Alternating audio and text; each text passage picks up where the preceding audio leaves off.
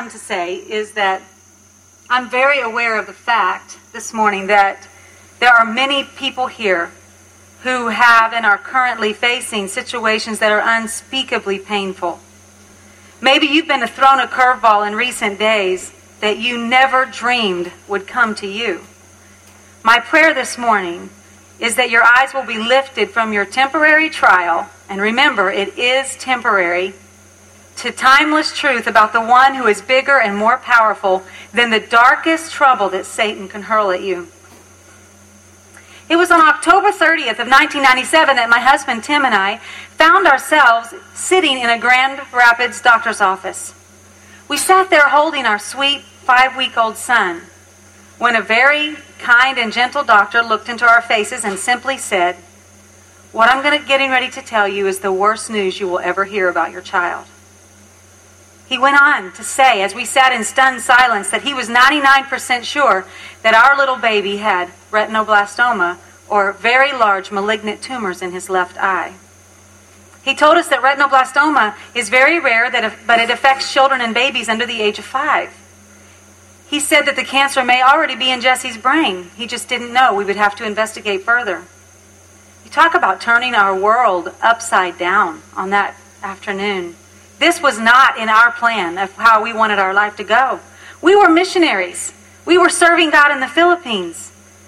Only 1 year earlier, I had sold everything that I owned down to my last fork and bath towel to move away from my mom 10,000 miles to the other side of the world to serve the Lord. We were only back in the States for a 4-week visit, and this was supposed to have been a well baby checkup that day.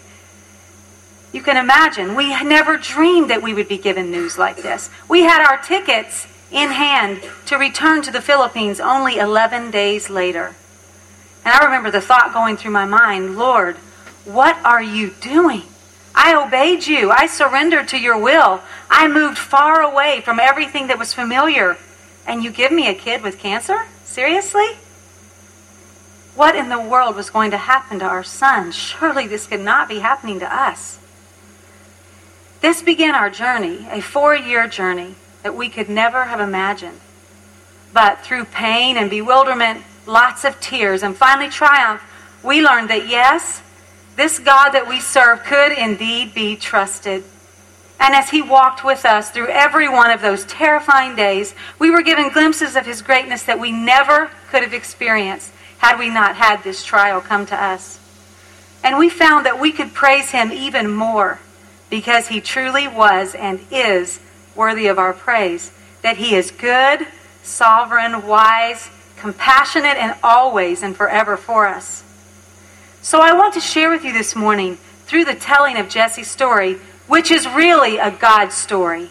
And we have told Jesse many times, "Jesse, it can never be about you because it's all about God."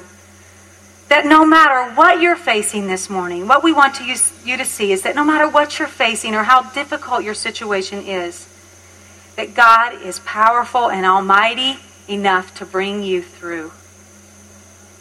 As Tim and I walked out of that doctor's office that evening, we were reeling. We had never had anything bad happen to us before. We had known nothing but what I would have termed in those days the goodness of God, which was to me a lack of personal pain. We had both had wonderful godly parents and were loved and cared for. We had 3 beautiful children and we were serving God on the mission field. Life was good. But in that instant, with those words, "Your son has cancer," everything changed. We went from having a job, a ministry, a home to live in, a place to serve, to basically being handed an envelope with the word unknown stamped on it. 1 week later, I stood and watched as they hooked my tiny 6-week-old baby up to powerful chemotherapy drugs and started treatment to try to kill these tumors. And over the next 2 years, Jesse had chemotherapy, radiation, cryosurgeries, which is freezing the tumors, laser surgeries, everything that they could do in an effort to destroy this cancer. And when he was 6 months old, the doctor told us that he had developed 2 malignant tumors in his right eye as well as his left. It was around right after his 2nd birthday that the doctor informed us that there was nothing else that they could do to save his left eye. He said, "The cancer is threatening the optic nerve if it gets out of the eye, it will go straight to the brain, and it is a certain death for your child. So we have to remove the eye. While that was very difficult for us as parents, it was also kind of a relief, because I thought maybe the worst part of this cancer is going to be out of his body. He's going to be able to live a normal, healthy life, and they'll be able to save the other eye, which will retain some vision for him. And so we allowed them to remove the left eye. I'll never forget 3 days later going back to the doctor. We had been given the instructions not to touch the bandage. The doctor said, it's going to be very traumatic. I don't want you to bother it over the weekend. I want to be the first one to remove the first bandage. And so when we went back and he peeled that dressing off our son's eye, I was shocked and sickened by what I saw. Where there had been a beautiful brown eye, there was now only an ugly, vacant hole. It was horrible. I held myself together, but in the car on the ride home, I cried. I told my husband, this is way too hard. They have taken our beautiful child and mutilated him. They have made a monster of him. Well, I can't do this. This isn't fair. But it was only a few hours later that we heard screaming and laughing in the hallway of our house. When we went to investigate, we figured out that Jesse, who was very aware of his status as the one-eyed kid in the family now, had decided to chase his siblings down the hall, declaring himself a monster. We had to laugh. And I remember thinking, this laughter on this night is a really good gift from a really good God. I was very anxious to get Jesse fitted with a new prosthetic eye, because he wouldn't leave a patch on it, and everywhere we went, he would take it off, and people were horrified, and we got all kinds of funny looks at Walmart and everywhere we went. I wanted my son to look normal again, and so we went to an ocularist in Detroit, Michigan. And when we walked into that office, I was a little nervous. I had never even seen a glass eye before, or a fake eye. It's not really glass, but I'd never seen one. I didn't know what it looked like. I didn't know what the process was going to be, didn't know what to expect, and I was nervous. But this man he was used to it, and he was kind of, not unkind, but he was kind of gruff, and he didn't offer us any gentle explanations. He didn't tell us what he was doing. But to my horror, he pried Jesse's eye open, and Jesse, screaming like a banshee, he reached around behind him, opened a drawer, and started rummaging around in a drawer full of eyes that were clattering around like marbles in a tin can, trying to find the right one. He finally pulls it out, puts Jesse in a headlock, and I was so angry by this time, I wanted to hit him. I was like, dude, we are not buying a pair of shoes. This is a body part. Please tell us what you're doing. But only seconds later, I remember Jesse's head coming up, and when he looked at me and stopped crying, where it had been so ugly and disfigured, there was a beautiful brown eye. I was overjoyed and instantly went from wanting to hurt this man to wanting to hug his neck. And I realized right then that even though we didn't understand everything that was going on, he knew what the final product was going to be, and he knew I was going to love what he was getting ready to do. And as I thought about that, I thought that how many times have I been guilty of, during those days, even wondering, God, what are you doing? Please explain along the way. I want God to tell me everything that's going on in the midst of my suffering and why I'm having to endure that. But sometimes he chooses not to tell us why along the way. But what I learned is that God can redeem the ugliest and most horrific situations in your life and mine, turning it into something beautiful if we will only trust him with it. As I said, cancer had invaded Jesse's right eye as well. It seemed minimal, and the doctors assured us that, we are going to be able to save sight in your son's remaining eye. So we continued very intensive treatments for the next 2 years, but as much as we continued treatment, the cancer continued to grow relentlessly. And it was in the summer of 2001 that the doctor came out from those steel doors, and after a difficult day and a bad report on Jesse's cancer, he looked at Tim and I and he said, Mr. and Mrs. Keep, you need to understand something, and that is that life is more important than sight. And I recoiled inwardly at those words on that day, because I knew exactly what he was gently trying to prepare it for, but our hearts were slow to accept it. So that was a summer that I'll never forget. We made wonderful memories that I'll remember forever. They will forever be with me. I felt an almost frantic urgency that summer to show Jesse everything. We took long nature walks. We took multiple trips to the zoo. It was very important to this mom that my son know what an elephant and a monkey and a zebra looked like. And I have to say that we may have overdone it a little bit, because a couple of months after Jesse lost his sight, I was feeling so sentimental one day, and I said, Jesse, do you remember what Mommy looks like? And he said, yeah, you look just like a giraffe. I remember also that summer our friends loaning us their cabin on Lake Superior just to get away from the stress of it all for a few days. It was an unforgettable week that we spent there. The kids played the days away, burying themselves in the sugar sand and taking long walks on the beach, collecting beautiful rocks. We let them stay up way past their bedtime just to look at the beautiful 11 p.m. sunsets. Tim and I would get up early and go for walks on the beach. Usually we would walk separate ways. He would walk this way and I would walk that way. Not because we were mad at each other or didn't want to be together, but we both needed that alone time to pour our hearts out to God and try to make some sense of all of this.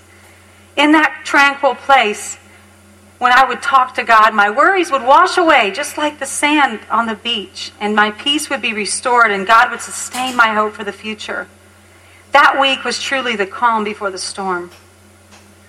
Jesse's vision continued to worsen and to deteriorate over the summer. I cried on the day when, after a very invasive treatment to the tumor, he walked up to my sister, climbed up on her lap, and looked intently into her face before saying, "Are you my mommy?" It terrified both Tim and me to see his vision slipping away, all the while knowing there was nothing we could do to stop it from happening. In August of that year, the doctors tried one last attempt to destroy the tumors by sewing a radioactive plaque onto the tumor and leaving it in for 4 days. Jesse was in isolation for 4 or 5 days. So this was his first experience with blindness. He was absolutely devastated and inconsolable. Tim and I reassured him the whole week, "Jesse, this is only going to be for 4 days, buddy. In 4 days, they're going to take that patch off and you're going to be able to see. We promise you it's only for 4 days." And I remember the day that they took the patch off. He jumped off that hospital bed, grabbed me around the neck and said, "Mommy, I can see you, I can see you." We were overjoyed in how much we prayed and hoped that that treatment would be efficient and effective to kill the tumors. But it was only 4 short weeks later, on a Thursday afternoon, September 6th of 2001, that Jesse's doctor came through those double doors once again to talk to us. By the look on his face, I knew it wasn't good. He crouched down and, sitting on his heels, he said, "I have some really bad news. Things are not good. This eye needs to come out now. It's pressing on the optic nerve. It's either his life or his sight." I remember asking him, "Is there any way we could have the weekend? We cannot do this today. We are not mentally prepared to do this today. Can we have the weekend?" He consented, and so we left, scheduling the surgery for Monday, the following Monday. I asked my husband that weekend, I said, "Tim, how in the world do you tell an almost 4-year-old little boy that he's going to be blind? How are we going to tell him that?" And yet we knew we had to have the conversation. Jesse was smart. And it was only a few weeks before that he had exhibited some of his limited knowledge of what might happen to him when Valerie, his big sister, was swinging him. And he had said, "Sissy, some kids are blind." She said, "Yeah, Jesse, that's true. Some kids are blind." And he had said, "Someday I might be blind too, but for now I want to see for the whole week." We found some sad humor in that because we knew the whole week to a 3-year-old was a very long time. But we sat him down on that Saturday morning, explaining carefully but on his level that his eye was very sick, and in order to keep the rest of his body from becoming sick, the doctor needed to take it out. He looked at us with no expression, simply said, "I don't want to do that," jumped off the couch and ran out the front door. We didn't follow it up because we had never read a parenting book or any advice anywhere that could have prepared us for how to handle a situation like that. So we prayed and did the best we could. We felt that we had to do something that weekend, so my mom came to hang out with us. My sister Julia came. Tim went out and bought a puppy that we could not afford. And I took Jesse to Walmart to have his pictures taken. And it was on Monday morning, September the 11th. We were surrounded by our family and friends in the hospital as Jesse prepared to go back for the surgery. Tim and I both gowned up and carried him back, holding him close to us until the bubblegum-scented anesthesia closed his eyes. We had done this many times before, but this day it was different. We knew that when his eyes closed on this day, his world would remain dark. The emotion in the room was thick, and I looked up to see the anesthesiologist. As she placed the mask over Jesse's face, I noted the tears that were running down her own and into her own mask. A few hours later, Tim and I stood over Jesse's still anesthetized body. His head was wrapped in bandages, but I could still see his curly hair sticking out through the top. The nurses had wrapped his favorite blanket around him. And to be honest, I was very glad that he was sleeping and couldn't see his daddy and I standing there crying. We could not control our tears. And to be honest with you, I was not thinking in that moment about God's goodness. I was not thinking anything high and lofty at all. I wasn't thinking about God's sovereignty. I wasn't thinking about anything except the finality of what we had allowed those doctors to do to our baby. How in the world were we going to raise a blind child? I thought. We knew nothing about blindness. How was he going to make it in this life with this disability thrust upon him? Would he be the same fun-loving kid that he had always been? As we stood there grieving over what he had lost, my dad walked into the room. He put one arm around Tim and one arm around me. And I heard the catch in his voice when he spoke these words. He said, "Tim and Becky, there is something that you have to remember right now in this moment, and you must never forget it."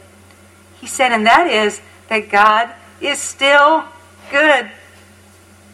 And he was right.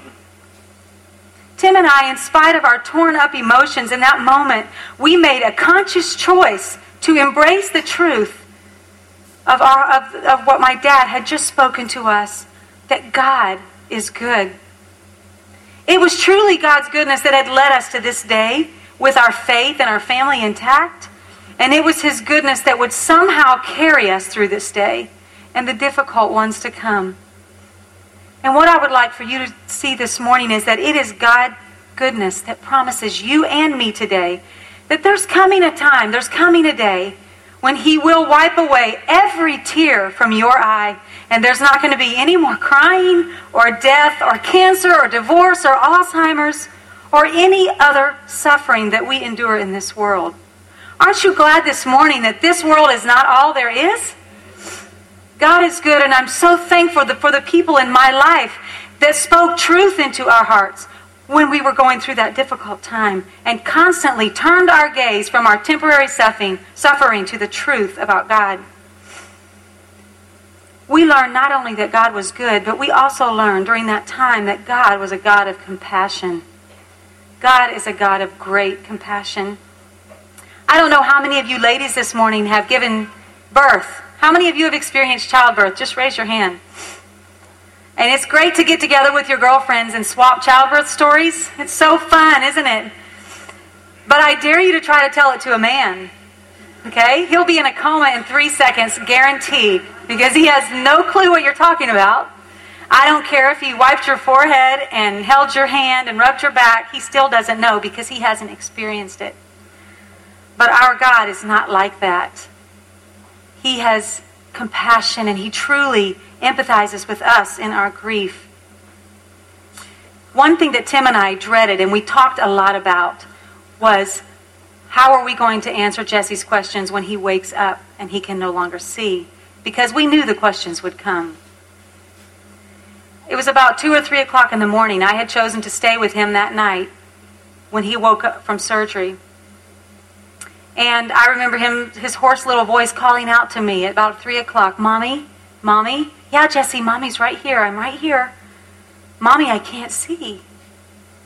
"Mommy, it's dark." "Yeah, Jesse, I know it's dark. Remember the surgery that we had to have today?" And I climbed up into the bed, and I took him into my arms. And he began to say, "Mommy, how am I going to ride my bike if I can't see? I can't ride my bike. And I can't go up and down our stairs if I can't see, Mommy. And I'm never going to be able to swing high on the swings again if I can't see. I tried to reassure him and tell him that, Jesse, we would figure out a way for him to ride his bike and climb the stairs and swing high on the swings. But it was a very difficult time. And then he said, Mommy, is this just going to be for 4 days, with a hopeful tone in his voice? And I remembered that month before. I remembered his first experience with blindness, and I remembered how his daddy and I had said, Jesse, it's going to be for 4 days, and then you're going to be able to see. Mommy, is it going to be only for 4 days? He said. But I also remember what else he had said on that night, his first night of blindness. He had noticed that I was choking back my own tears, and he had said, Mommy, are you sad? I said, yeah, Jesse, Mommy is sad, and I'm sad because you're sad, and I'm sad because we had to have this surgery. And then his next words nearly stopped my heart. He said, Mommy, is Jesus crying? And I paused, but I only paused for a few seconds, and I said, you know what, Jesse? Yes, I think he is crying with us tonight, because I remembered the story that I had heard so many times as a child of a Jesus who had wept with Mary and Martha at the death of their brother Lazarus. Hebrews 4:15 also says, for we do not have a high priest who is unable to sympathize with us in our weakness, but we have one who is tempted in every way as we are. And as I studied this verse, I was so stunned to realize that it actually means he counts our miseries as his own. Think about that this morning. I don't know what you're experiencing. I don't know what pain you are holding that you can't even speak about to anyone else. But think about the fact that the God of the universe is counting your miseries as his own this morning. And so as I held my young son in my arms on that night, and as we grieved together over his loss, I somehow felt the participating presence of my Heavenly Father, that he was somehow entering into that sadness and sorrow with us. And with that presence, I felt his comfort and his peace. We also learn in a very real way that we serve a God who delivers. God may not protect you from every bad thing. You may have to walk through suffering and sorrow in this world, but God will bring deliverance. And his deliverance isn't always the deliverance that we would ask for, but he will deliver nonetheless. We came home from the hospital and tried to begin life as normal with this newly blind child. Some things were minimal and even a little bit funny. The kids had a habit of leaving junk laying around on the floor, and Jesse was tripping over shoes and whatever else. And I thought to myself, this kid's not going to die of cancer. He's going to die of a head injury if he doesn't quit falling. And so I made a rule. I said, okay, everybody listen up. The next person who leaves their shoes on the floor gets blindfolded for an hour. I told Timothy and Valerie, I said, you're going to have to understand what this is like, to have to trip over other people's things. Well, it wasn't very much later that Jesse tripped over his own shoes. And as I started to scold him, he said, well, you can't blindfold me. I'm already blindfolded. So he had a point. But it was a few days after that last surgery that Jesse changed from the happy little boy that we had known, even through all of his cancer treatment, through all of his, surgeries and shots and everything. He had been a happy, bubbly little guy. But all of a sudden, his personality changed. He became withdrawn and very angry. And he started asking us questions every day, and not just every day, but many times every day. He would say, Mommy, am I going to be able to see again on my birthday? And I would have to say, Jesse, no, honey, remember, I had to tell him the truth. And then, Mommy, what about Christmas time? Am I going to be able to see at Christmas? Well, what about when we move back to the Philippines? Will I be able to see then? And then he would say, well, can Timothy see? Timothy was his older brother. Yeah, Jesse, Timothy can see. Well, that's not fair. How come Timothy can see and I can't see? And he would end with tantrums and screaming and crying while his daddy and I stood by helpless. Look, we had no idea how to handle it. He was back in the hospital for a post-surgical infection. And there was an afternoon that we decided to take him for a ride around in a little red wagon. We got right out in the middle of the hallway, and the questions began. Mommy, am I going to be able to see on my birthday? And as I answered each question negatively, he became angrier and angrier until at the end of that time, our little 4-year-old boy had turned into a bundle of pitiful wailing. He was saying over and over, I want to see, I want to see, I want to see. Tim and I were done. We were absolutely at the end. We could not endure another moment. We forgot about where we were, and we weren't concerned about who was listening or who was in the hallway or what nurses were walking past. We stood there, and I remember crying out to God. Tim gently placed his hands on Jesse's head, and I began to pray. And my prayer went something like this. Dear Heavenly Father, we accept your will. And Lord, we even accept our son's blindness. But Father, we do not accept this. We can't bear this anymore, and so we are asking you in the name of Jesus to heal his heart. It was the very next day that Tim went down to get something to eat in the cafeteria, and I took Jesse to the playroom. He was playing happily at a Lego table, and there was another little patient there, a cute little African-American boy. They were playing together. Jesse was all bandaged up, and this little boy's looking at him, and finally he looks at me and he says, can he see? And I thought to myself, oh, please don't start this conversation again, not now. But before I could think of an appropriate answer, Jesse spoke up, and he said, nope, and I'm not ever going to see again. But when I get to heaven, I'm going to see. I was so stunned that I couldn't even think of anything to say, so I said nothing. He turned his head to me and said, Mommy, it's okay if I can't see. I still said nothing, and 10 minutes later when his daddy walked into the room, he turned to his dad and said, Daddy, it's okay if I can't see.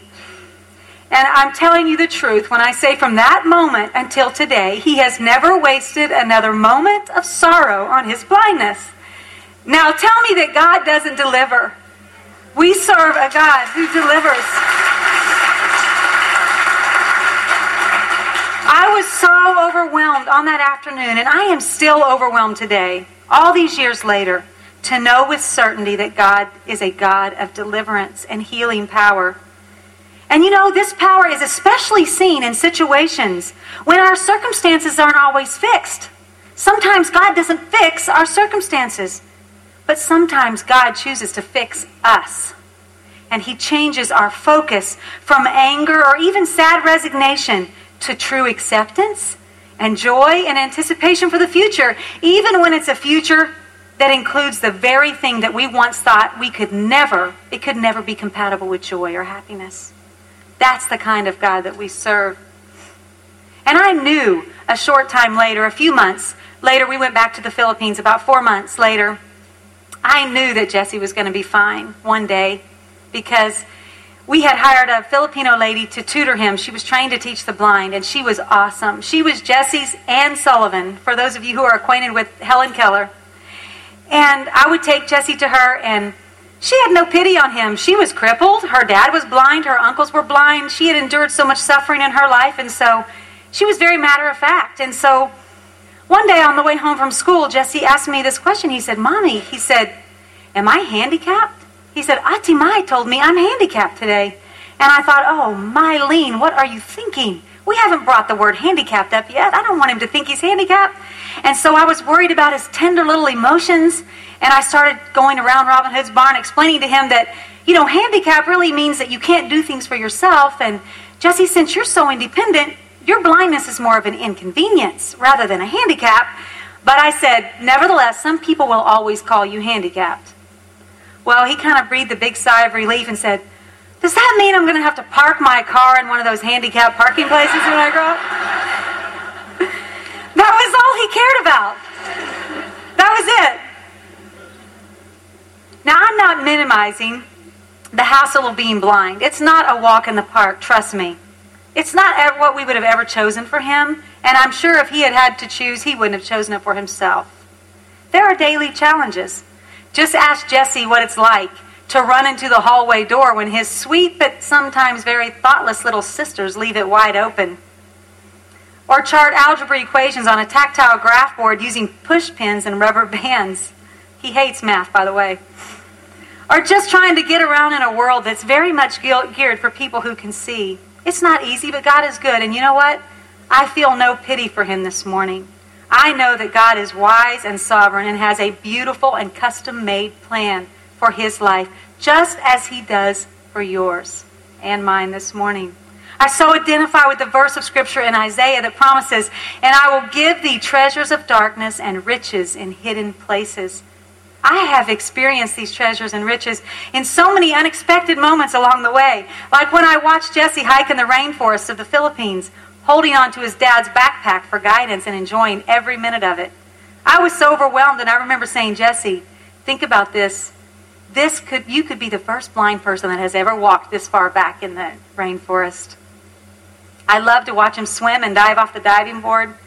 My heart was full of both delight and trepidation when Ken Weber took him skiing, and he stayed up actually for a very long time and had a great time. He's now pressing his dad, and they're making plans to go skydiving on his 18th birthday, but I hope Jesus comes back first, because I don't think I can handle that. These and so many other moments have been graciously given to us as gifts from an awesome and wonderful God who can take the bitterest of circumstances in our lives and turn them into the sweetest of blessings. And what I want to leave you with is that's what he wants to do in your life this morning too. I don't know what kind of hurts and sorrow and are represented in this room, but I know that there are many. And some of you maybe need to catch a new glimpse of your suffering in the light of eternity. It was very shortly after Jesse went blind, I think it was his first time to go to church, that we walked into church on a Sunday evening. In this wonderful church in Michigan, they had been with us every step of the way. They had supported us. They had lived every moment with us. And I remember everybody being sad that night. We took Jesse into church, and everybody's trying to hold back their tears when they're looking at him, and he's blind now, and everybody felt a little bit sad. But when we started to sing congregational singing, we started to sing that song, "When we all get to heaven, what a day of rejoicing that will be." And for some reason, Jesse just had it in him to stand up on the pew. We were in the second pew, and began to clap his hands, throw his head back, and sing to the top of his lungs. It was such a spectacle. This was a small church, and more of a sedately worshiping church, okay? They don't clap and stuff at this church. But when the chorus was done, the pastor stood up, and he said, "You know what? If Jesse can stand up on this bench up here and clap his hands, then we're going to do the same. We're all going to stand up, and we are going to clap, and we are going to sing as loud as we can." And you know, there was so much joy in that room as when we all get to heaven, what a day of rejoicing that will be when we all see Jesus. And there wasn't joy in that room because he was cute, and you know, he was just a cute little kid, and he was singing and clapping. But there was joy in that room because in spite of the tragedy of a 4-year-old boy going blind, our eyes were lifted to the reality of heaven. And what a day it will truly be. Because you know what? As Christians, the truth is that our lives are no different than millions of others who have gone before us. We don't live in this world without suffering, sorrow, problems, stress, sickness. But as believers, most importantly, we do not live without hope. We have hope this morning. John 16:33 says, Jesus said these words, "In this world you will have trouble." But he didn't stop there. He said, "Take heart, because I have overcome the world." I was so blessed this week when I read in Dennis Kinlaw's book. He says the first 2 chapters of Genesis and the last 2 chapters of Revelation contain no reference whatsoever to evil or to the devil. Satan does not appear at the beginning, and he will not appear at the end. You know what our ultimate reality is this morning? Ultimate reality for you and me this morning is that the beginning and the end of all things will not be evil. Goodness and beauty filled the beginning, and they will fill the end because of the presence of a faithful God. That is our hope this morning.